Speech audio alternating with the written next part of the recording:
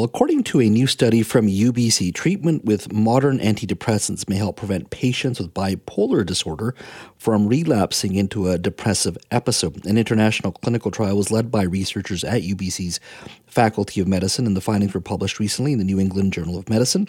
The findings challenge current clinical practice guidelines and could change how bipolar depression is managed globally.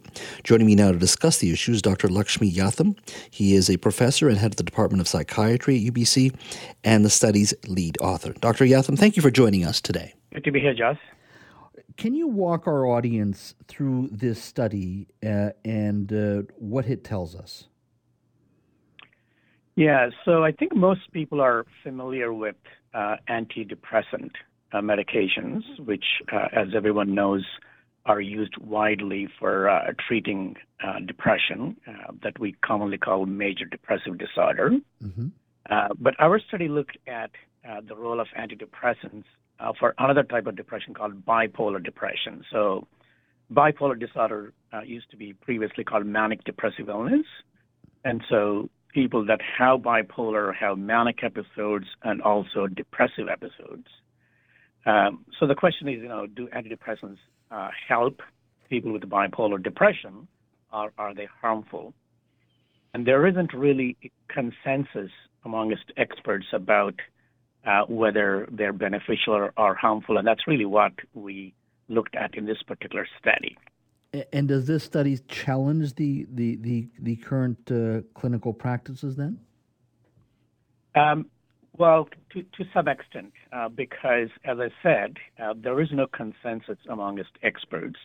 So some experts would say antidepressants are beneficial, life-saving for people with bipolar depression, and we should use them. Others will say, no, there isn't any evidence, and they're harmful. The reality is that there isn't a good randomized controlled trial which shows evidence one way or another. So most of the expert opinion until this study was based on just opinion. Mm-hmm. So in this particular study, we essentially addressed that question by, taking people with bipolar depression, treating them with antidepressants. And once they got better, half of the patients continued the antidepressants in conjunction with mood stabilizers for about a year. And the other half had their antidepressant taper beginning at week 6. And by week 8, they're off their antidepressants. So the remaining 44 weeks, they took the placebo. Mm-hmm. And then we looked at, are there differences in relapse rates between the two groups to answer this question? And of course, there are two ways of addressing that, and that is, you look at the data from week 0 or you look at the data from week 6. And we had to make a decision which way to go. And we decided to go with the week 0, even though in the first 6 weeks, both groups were getting antidepressants. And so we assumed that, if there is any relapse in those first 6 weeks, they would be similar in both groups. But our study showed that by random noise, mm-hmm. More patients in the 52-week group had a relapse in the first 6 weeks. So 4 patients in the 52 group versus 1 in the 8-week group.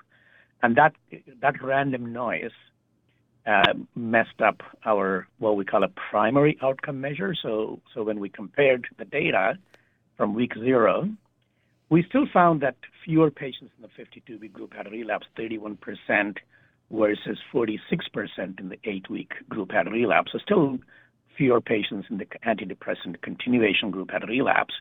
But the difference was not significant, statistically speaking. Mm-hmm. So if you're a hard-nosed... Sorry, go ahead, Jess. No, go ahead. I'll let you finish. I was just going to say, if you're a hard-nosed statistician, you will say, well, this is telling you that, there is no benefit.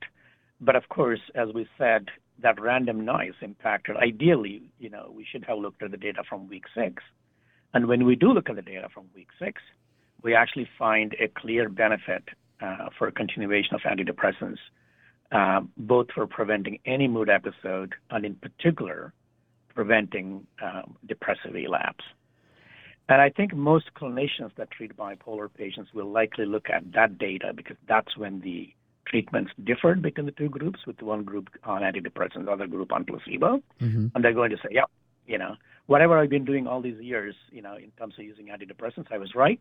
So I should be using antidepressants. And that's probably is going to be a clinical takeaway for a lot of clinicians that treat people with bipolar disorder. And this trial wasn't conducted just in Canada, was it?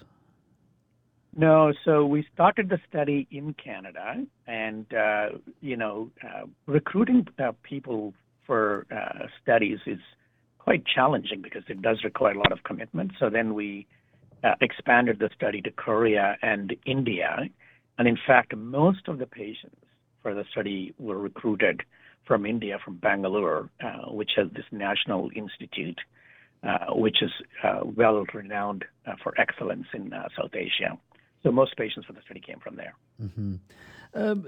The overall study of bipolar depression, how much more? I mean, when I hear and read the news, and you hear about mental health issues and challenges, the work that you're doing is so vitally important, isn't it? Because so much of the folks that are not treated or not getting the right treatment end up on our streets and end up in places that are just incredibly depressing for so many people. And I guess it really just speaks to the incredible work that you and your colleagues are doing, because at the end of the day, we still need to be doing more in regards to treating people who are dealing with bipolar depression.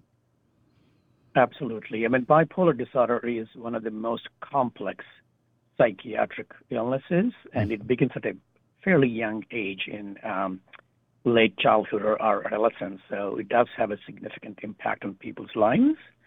And, in terms of how it manifests, as I said, they can present with the manic episodes during which people have very limited insight and end up doing things that they might regret later on, getting into fights, getting arrested, spending lots of money. And then depressive episodes, during which many people make suicidal attempts, and as many as 15% of bipolar patients kill themselves. So it's a very serious illness. And with regard to treatment, we do have a number of medicines that seem to work quite well for treating mania and preventing mania. But depression is a huge challenge. We have very few medicines that work well for treating depression and preventing depression. That's really why we need more research to find medicines that are helpful for treating bipolar depression and preventing depression. Because once someone becomes depressed, finding the right medicine to bring them out is quite challenging. Dr. Yatham, thank you so much for your time today. My pleasure, Jess.